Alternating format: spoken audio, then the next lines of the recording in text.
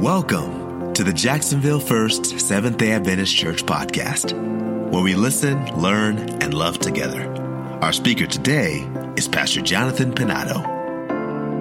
Turn in your Bibles to 2 Peter chapter 1 and verse 12. The Apostle Peter here writes to the church, he says, "So I will always do what? Remind you of these things. Even though you know them and are firmly established in the truth that you now have, I think it is right to refresh your memory as long as I live in the tent of this body." The Apostle Peter tells us and speaks to us here in this passage of the importance of remembering. And even things that we know already. He's saying, I'm going to remind you of those things. Even though I know you already know them and you're already established in them, I want to remind you of them. And he wants to remind us of them because there is power in remembrance and there is meaning in our memory. In fact, there is that famous quote there that says, "We have nothing to fear for the future except as we shall forget the way the Lord has led us in his teaching in our past history." We have to remember, we cannot forget. In Deuteronomy chapter 8, in fact, Deuteronomy, that name itself means the second law, the repetition of the law. And they call it the repeating of the law because at the end of their 40 years of sojourn, and he did it because the children of Israel were prone to forget. And in Deuteronomy chapter 8 and verse 11, God says, Be careful not to forget the Lord, our God, your God, failing to observe his commands, his laws, and his decrees. In Deuteronomy chapter 4, verse 9, Moses wrote, "Be careful and watch yourself closely so that you do not forget the things your eyes have seen." And what had their eyes seen? Unbelievable things. Going back to Egypt, how God had delivered them from a nation, from the superpower of the world. He delivered them through plagues, unbelievable plagues that we haven't seen since. Then they come up to the Red Sea, and what do they see when they get to the Red Sea? The Red Sea parts, unbelievable. And even if they had forgotten all that water coming out of the rock, every single day there was a miracle. Every single morning there was a miracle. You remember what that miracle was? Manna every single morning. And so Moses encourages them and says, be careful and watch yourself closely so that you do not forget the things your eyes have seen, or let them fade from your heart as long as you live. Teach them to your children and to their children after them. My friends, there is power in memory. There is power in remembering. In fact, even in one of the commandments, the fourth commandment. How does the fourth commandment begin? Remember. Because even on a weekly basis, we're prone to forget. We're prone to forget God. We're prone to forget that we need to stop and we need to rest. And so God tells us, remember the Sabbath day to keep it holy. Every Sabbath we come here because we want to come to remember what God has done for us. Unfortunately, the majority of the world has forgotten. But God is calling us to remember. There is power in remembering. And not only does the fourth commandment, call us to remember, but in the Old Testament, there in Leviticus, God instituted 3 major seasons of the year where the children of Israel could remember. Do you know what those 3 seasons were? Passover, Pentecost, and the Feast of Tabernacles, or the Day of Atonement. 3 major times in the year, every year, where all the men were commanded to go to Jerusalem. They would take a pilgrimage. Everyone was encouraged to go to Jerusalem. 3 times a year, God instituted these seasons so that they could remember. The Passover, so that they could remember God's deliverance in the past through the Exodus, and also pointing forward to the Lamb of God who would come and take away the sins of the world. God instituted the festival of Pentecost, which would take place sometime during the summer. It was a festival to remember the present blessings of God. It was one called the Harvest Festival. That's where the first fruits would come, and that's how God would bless them. And they would come and they would thank God for the present blessings that He was going to give them, also pointing forward to a future blessing. And what was that future blessing? The pouring out of the Holy Spirit on the day of Pentecost. One of the greatest gifts that God could give us. In fact, Jesus says, if you being evil know how to give good gifts unto your children, how much more will your heavenly Father give the Holy Spirit to them who ask? One of the greatest gifts that God has given to us, the Holy Spirit. Pentecost pointing forward to that. And finally in the fall, there was the Feast of Tabernacles, or the Day of Atonement, where everyone would build a booth, a little tent, a temporary shelter, reminding them that they are pilgrims on this earth. Even though they were already established in the land of Israel, this earth was not our home. I'm a pilgrim and I'm a stranger. God was calling them to remember future blessing and the final deliverance, that God has a city in store for us. That was in the Old Testament, God calling us to remember. As Christians, we don't celebrate the Jewish festivals, but as Christians, we too have seasons of the year where we can remember God's blessings. In the spring, the very next season, we have Easter, where we can remember the gift of Jesus' death and resurrection. In the fall, I kind of just started something new in the fall, remember? We started a time in the fall where we can remember or think about Jesus' second coming, His second advent, and the prophecies of the future. And now, during December, it is Advent season. Advent season. The time where we remember Jesus coming as a child, His incarnation, and the nativity. As Adventists, we must remember not only that we're looking forward to Jesus to come in the future, we must not only remember the second Advent, but as Adventists, it's in our name. We must also remember the first Advent. We must remember the first coming of Jesus, because it's only because what He did for us in the past, when He came as a child, when He came as a babe, it's only because of what He did in the past that we have hope in the future. Seventh-day Adventist. We believe that Jesus comes. We believe that Jesus breaks into time and history. And there are times when He comes and He visits us in person. And we look forward to that day when He will come in the clouds of heaven. And so we're in the Advent season right now, commemorating the first coming of Jesus, the first Advent. And so the question that comes up quite often is, how should Christians relate to Christmas? That's a question I've heard recently here. How should Christians relate to Christmas? Are you guys ready? How should Christians relate to Christmas? Well, we know a few things. We know that Jesus was not born on December 25. Sorry to burst your bubble if you thought that. Santa Claus doesn't exist either. Sorry about that. But neither does the Easter Bunny. But we know Jesus was not born on December 25. Jesus was not born on December 25. The Bible doesn't say anything about the exact date of His birth.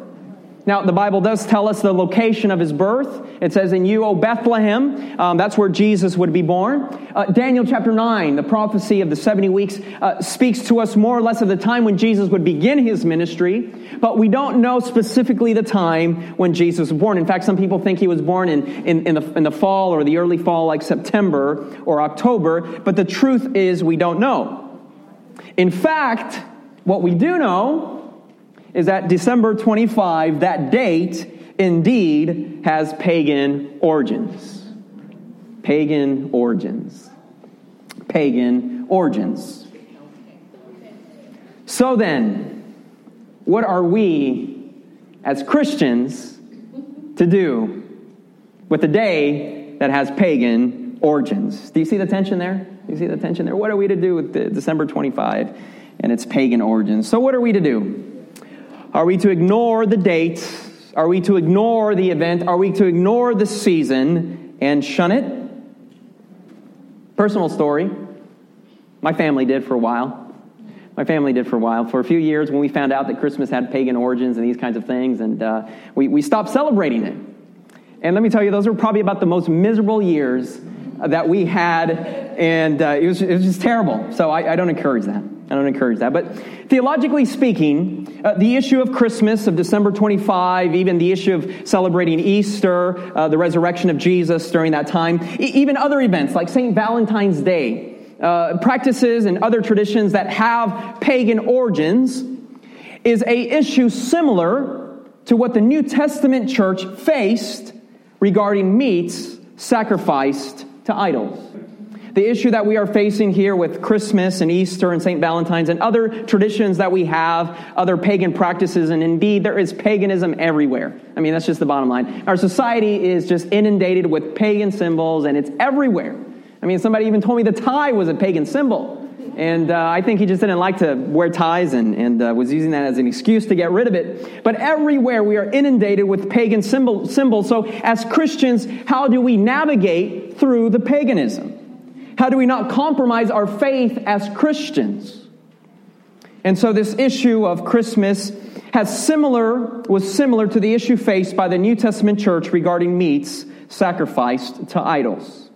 And the truth is, it all comes down to a matter of association and a matter of how you celebrate Christmas. Now, in the New Testament times, traditionally, to eat meat that was sacrificed to idols was a form of paying homage to an idol. It was considered idolatry.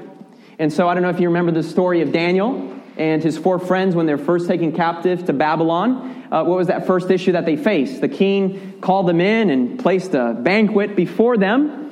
And what was the problem there? The problem was, among other things, not only was the food unclean according to the Levitical laws of diet, but not only that, but all the food that had been presented to them on that table had first been offered to the pagan gods of Babylon, say Baal or some of the other, Marduk or some of the other gods. And so not only did Daniel face the issue of having to eat meats that were unclean, but also having this issue that if he partook of that meal, if he partook of that food, it would be considered paying homage to the gods of Babylon.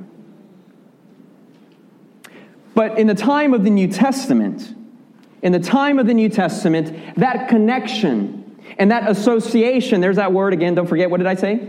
Association, remember that word? That connection and that association to idolatry was passing away in the days of Paul. Now, food was still being sacrificed to idols and then being sold in the marketplace, but that direct connection, that association with if I eat this piece of food or this meat, then it's showing somehow homage to the idol, that was passing away, that association was passing away in the days of Paul. So turn in your Bibles to 1 Corinthians chapter 8 and verse 8. Notice what the Apostle Paul says. 1 Corinthians chapter 8 and verse 8. 1 Corinthians chapter 8 and verse 8, he says, but food, do you have it there? Yes. But food does not bring us near to God, and we are no worse if we do not eat, and no better if we do. Did you catch that? Food does not bring us near to God. We are no worse if we do not eat. We are no better if we do. So if someone went to the market and ate that piece of meat, it was not paying homage to that idol. The Apostle Paul says, you're not better because you ate it. You're not better because you didn't eat it. You're not worse because you eat it, and you're not worse because you don't eat it. It's not an issue of right or wrong. It's a matter of association. In verse 4, read what he says here in verse 4. He continues this line of argument. 1 Corinthians chapter 8 and verse 4. So then, about eating food sacrificed to idols, he says, we know that an idol is nothing. Nothing at all in the world. There is only one God. An idol is nothing. There isn't an issue there. That's what the Apostle Paul is saying. He continues his line of argument in 1 Corinthians chapter 10 and verse 26. 1 Corinthians chapter 10 and verse 26. 1 Corinthians chapter 10 and verse 26. Actually, let's start with verse 25. He says, eat anything. sold in the marketplace, whether it's been sacrificed to an idol or not. Eat anything without raising questions of conscience, for the earth is the Lord's and everything in it. There's no issue here. The Apostle Paul is saying there's no issue here. In 1 Timothy chapter 4, he will continue this line of argument, and he'll say, for everything that God created is good, and nothing is to be rejected if it is received with thanksgiving, because it is consecrated by the word of God and prayer. The Apostle Paul is telling us this is issue of paganism and of eating food sacrificed to idols. The association was passing away. It really wasn't an issue. You're no better if you eat. You're no worse if you eat. You're no better if you don't eat. You're no worse or better if you don't eat. It's a matter of association. The earth is the Lord's, and he has given us everything with prayer and thanksgiving. It is consecrated. But then Romans 14, he continues his line of argument. He actually spends quite a bit of time on this issue. Romans chapter 14. As one who is in the Lord Jesus, I am fully convinced that no food is what? Unclean in and of itself. He's speaking about ceremonial uncleanliness, not the dietary restrictions, unless I know you want to get your pork chops in there, but hold your horses there. Not so fast, not so fast. We do have some wham at our store here, but just talk to Lucy about that and she'll hook you up with wham. Not ham, but wham. The Adventist version there, yeah. Okay, so he says, I am fully convinced that no food is unclean in itself. But here's the issue. But if anyone regards something as unclean, then for him it is unclean. It's a matter of association. It's a matter of association. I'll illustrate this a little bit more here. Illustrate this more. A little association. Pumpkin pie. When you think of pumpkin pie, what's the association that comes to your mind? Thanksgiving, right? Thanksgiving. Now, say someone was, I don't know about you, but sometimes I have the tendency to be a little gluttonous, especially when it comes to dessert. And say I ate so much pumpkin pie, and this has happened to me, not with pumpkin pie, but it's happened to me with other foods, that I just eat so much of it. I eat so much of it, and then I get sick. And then I throw it up. Yes, I throw it up, and I've done that several times with different foods. Lord, forgive me. Help my gluttonous ways. And then you'll ask my wife, what happens afterwards is that particular food, I will never touch that food ever again, at least for years and years and years and years. And every time I see that food and I smell that food, the association that I have with it is that I got sick and it made me throw up. Happened to me with mangoes. Yes, I overstuffed myself with the mangoes when I was 10 years old. And I didn't eat mangoes again until somehow my wife got me to eat them again. I think that was 11, 12 years later, I started eating them again. It's a matter of association. I see that particular food and I think disgusting, I don't want it, it makes me nauseous. You see that food and you think, oh, wonderful. It's a matter of association. It's not a matter of right or wrong. It's a matter of association. Hot dogs, burgers, and fireworks. What do you associate that with? 4th of July. That's right. It's a matter of association. Yeah. It even happens with music. I don't know if I should do this or not. It even happens with music. People have different associations with music, and it's not a matter of right or wrong. It's just a matter of association here. Let me see here. Let me see this one. Hymn number 423. Hymn number 423. Tell me what association you have with this song.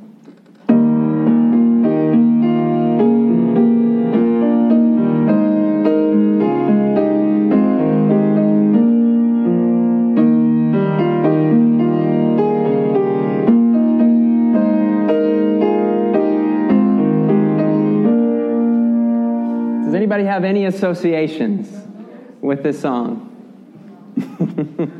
Kim, tell us, what do you associate that song with?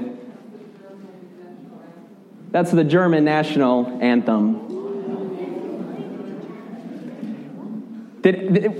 Other than Kim, did anybody say, oh, you stood up and put your hand already over your heart? No, right? You didn't have that association, right? But every time we sing that song, glorious things of thee are spoken, every time we'll do it, Kim will sing out of the German national anthem because she's German. It happens with music. It's not a matter of right or wrong. It's just a matter of association. And so how does this apply with Christmas? It's the same with Christmas, and it's the same with other holidays. What matters is not its pagan history. What matters is its present association and its celebration. So, I'm dying to get a Christmas tree in here. I haven't been able to yet. I'm working on it. Ask Savannah. I'm still asking Savannah for permission. Maybe you can convince her there for me. I'm dying to get a Christmas tree in here, but a really big Christmas tree. Really big. All the way to the roof. That's what I want. All the way to the roof. I don't know where we're going to save it or keep it, but that's what I want. It's a matter of association. So I ask you, if I put a Christmas tree in here, and Christmas trees have pagan connotations, and if I put a Christmas tree up here, and I see you secretly coming here, and then bowing down to the Christmas tree, I'll say that's a problem. I'll say that's a problem. Okay? If we put a Christmas tree in here and we start decorating it with ornaments, but you instead, and forgive me for this, I don't want to ruin this for you, someone ruin it for me, but as we start decorating the Christmas tree, someone starts ornamenting it with heads that have been severed and cut off, I'll say there's a problem there.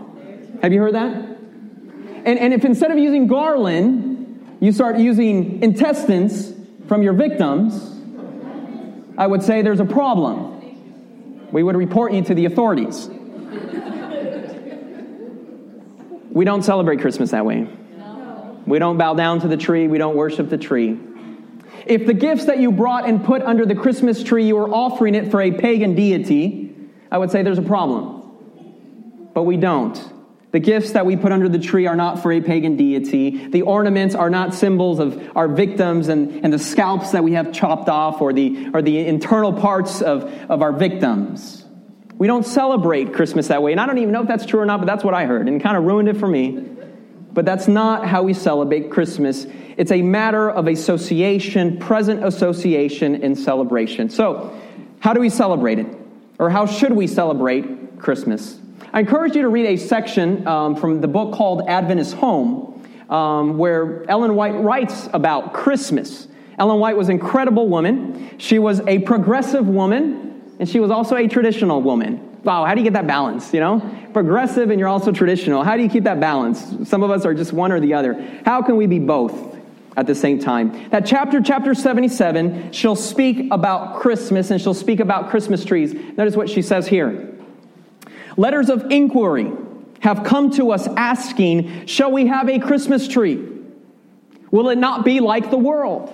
Have you heard that argument before? Paganism, it's nothing new. These arguments have been around for a long time. We answer, you can make it like the world if you have a disposition to do so.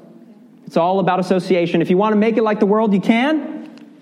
Or you can make it as unlike the world as possible. Matter of association. There is no particular sin, she says, in selecting a fragrant evergreen and placing it in our churches.